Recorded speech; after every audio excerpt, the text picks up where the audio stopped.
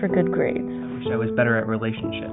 I wish I was an artist. I wish I had a better relationship with my wife. I wish for a life full of happiness. I wish I may. I wish I might have the wish. I wish tonight.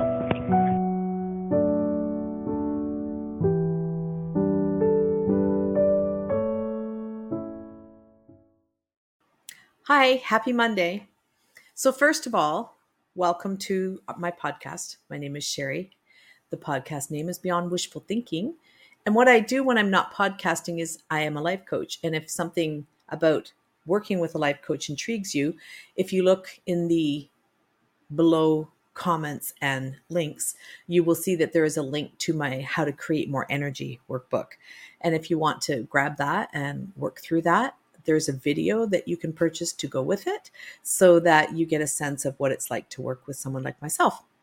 Okay, so this is my, I think, 8th podcast. Why did I decide to podcast? I think because everyone felt that that would be a place I could be heard. People liked to hear what I had to say. I'm not even sure sometimes what I have to say. And so for people listening to podcasts feel a time where you want to activate your mind with something and to learn something. And maybe it feels like a concept of those people do something I can't do. And here I am doing something that maybe I thought that too. And so I'm trying to make my podcast be a little more relaxed versus me speeching at people. And we had some company this weekend and there were some interesting conversations. One of the conversations ended up with me trying to come up with a metaphor for why people are different and yet how come we have familial similarities even if we don't live with the family at the same time or for long periods of time. What's that about? And so that's what I'm going to speak about today on this podcast. And so I really struggled with what to entitle this because it came down to comparing human beings to dessert. Now, everyone likes dessert, and there are so many different kinds of dessert. We hear the term that there are no fingerprints, like our fingerprints are unique to us. And, we're as different as snowflakes. There's only, 2 snowflakes and however many that are the same. And so we have analogies like that. But I was thinking a little bit about a person that I knew, and I have met someone else that didn't know that person, but there is a familial connection. And it's fascinating when I see similarities. And so when discussing that amongst ourselves, I said, I wonder if it's like, so let's, for example, say a pie crust. There are so many different kinds of pie, but the basic ingredient to begin with is a crust. And for the most part, you make pie the same way at the beginning: flour, water, and a fat of some kind, butter, lard, Crisco, whatever you use. And then what changes the pie crust is how it's handled, how long it's baked for, what it's baked in, what you put in it, whether it's got a top crust or not. So if you think of human beings as dessert, then there are different desserts. There's my analogy when I was working through it on the weekend was there's apple crisp or apple crumble and there's pie crust.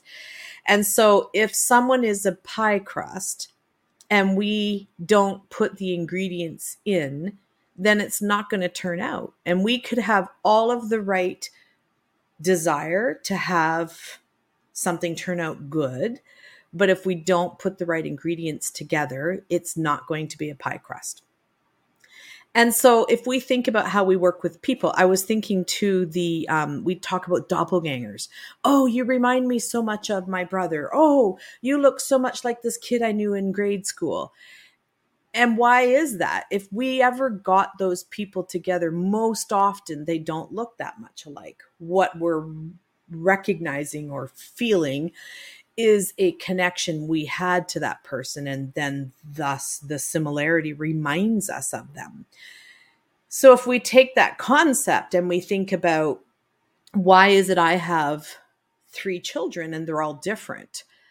So scientifically, if you're a scientist, you know why, because the DNA, it kind of just is a big soup in a sense. And there's a scientific way of how it all comes down, and we end up with different human beings. And so if we are different, even though familial, then I, as a parent, have to figure out how to give to each of those individuals what they need.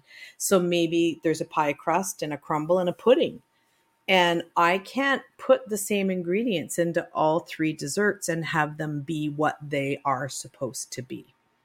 So we had a little bit of fun. It took me a bit to get there, and my company was giggling along with me. And then for the rest of the afternoon, when we would speak about something or someone would say, well, maybe they're a pie crust, maybe they're a crumble. And so I just thought I wanted to share that in this podcast and develop it out just a little bit more if we're thinking about how we want to interact with someone. And in order to know if they're a pie crust or a crumble, we kind of have to know what that looks like. We need to understand, what is the dessert that we're dealing with? How are we going to, if we're trying to make that, in the sense of what ingredients will we apply in our working with? So a pie is round. So just because it's round, is it a pie? Is it a pie if it has cracker crumb? Is it a pie because it's round? Is it a pie because it has apples in it and we serve it at Thanksgiving or Christmas? What makes it a pie? Why was it called a pie? It's infinite when you start to think about what something appears to be and then take it apart ingredient by ingredient. And so when we approach another human being, they might look like a pie, but maybe they're a crumble. And a crumble has similar ingredients to a pie, which is, I think, why I chose that. But it's a little more, I don't want to say chaotic, because it's orderly. It's in a dish and there's a process to it, and it tastes the way we're expecting it to. There's a little less work to put a crumble together possibly than a pie, if you don't have to worry about whether the crust turns out. So when I look at a person I meet or a coworker or someone that I'm going to spend time with, I don't want to just assume because they're round, they're a pie. A crumble could be in a round dish. You get the point. So then we need to look at the ingredients. The ingredients need to be something that work well together. So I could have a relationship, if I'm a crumble, with a pie, but I have to understand that there might be things I can't do that a pie can, or vice versa. And so I could still be on the same table with them. I could be eaten by the people that want dessert and enjoyed. So we're different, but we bring enjoyment. We're different, but we still, well, in that case of a crumble and a pie, if it's apple, there could be similarities and they complement. And there's reasons people would eat a crumble instead of a pie, because of their experiences, because of their diet, because of an allergy to the gluten in the pie crust, but not in the crumble. And it doesn't make the pie less or the crumble less. So I know it's something different. I just wanted to share sometimes where my brain goes, and it's a little bit out there, but yet I really enjoyed taking it away from humanness into something that we can, and that's called a metaphor.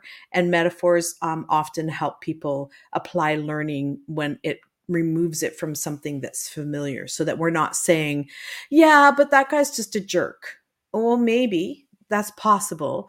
But what if we could understand that what we're looking at and what it seems like isn't what it is? So what just flashed into my mind is that saying that we all, if it walks like a duck and talks like a duck, it's a duck.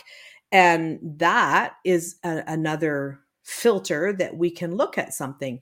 And yet, could we challenge that and say, something different about that. And that's not what I'm here to do today. I was just more wanting to understand so I sometimes will find myself saying, I don't understand. I don't understand how somebody could see that and do this. And I think we have to try to understand. I don't understand because that's not how I would operate, but someone else is operating with a different filter. So we fostered for 10 years and we had some fetal alcohol children. And so I learned a little bit about that disease. And what's fascinating about a disease like that is the severity of it is so dependent on so many different factors that it's too hard to contain and make specific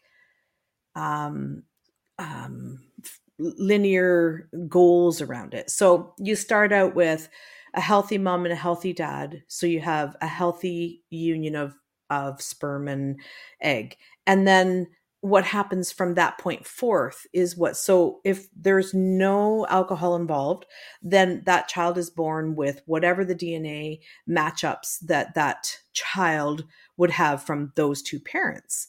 But now you add in, they have a glass of wine and they drink water and eat a healthy meal and their body can deal with that. But if they drink wine and don't, then all of a sudden, if it's a scale, the scale starts changing depending on how much consumption, how tired was the mother, how much stress was there involved in what caused that. And then the brain deficiencies start to happen. And so maybe if there's nothing in the early part of the pregnancy, then that part of the pregnancy went well, but the middle and last weren't. And so it depends on what's developing and how much was gone through that changes the development. So we have this big title for something that we have discovered happens, and yet we can't perceive every single person that has that title to be the very same individual and act the same way. So I was trying to come up with just an easy, fun way to discuss the differences between human beings who are more typical in a way that maybe it would make it easier for us to try to understand another person's perspective, to understand what are the ingredients, what went into that person's makeup. And it's not just their birth, it's their environment, it's their trauma, it's their the joys that they had when they had them, when they didn't have them. And so they may appear to be one way, but they in actuality aren't at all what you're expecting. And so I would offer that we need to open our eyes, walk around, and just for fun, just start to look at people and wonder what dessert they might be. What are the ingredients? What are they presenting as? What taste, if we're going to stick with that same metaphor, are they leaving with you? And how can you react to that in a way that is polite or understanding or aware that that isn't what you initially imagined that to be? So that's all I have for you today. I hope it made you smile. I hope it gave you an opportunity to think just a little bit differently about humans and how we could categorize them in our minds. Thanks. Have a great rest of your week. As much as I enjoy discussions, I also want to provide a service to people who would like more. If you want to do more than listen, get in touch with me with the links in the description. You can also email me through hello@beyondwishfulthinking.ca. And I'd like to give you content you enjoy, so please leave a review wherever you're listening to this podcast. If you're watching through my YouTube channel, leave your comments below. If you want more of Beyond Wishful Thinking podcasts, make sure to subscribe for free on Apple Podcasts, Spotify, and wherever you are listening right now.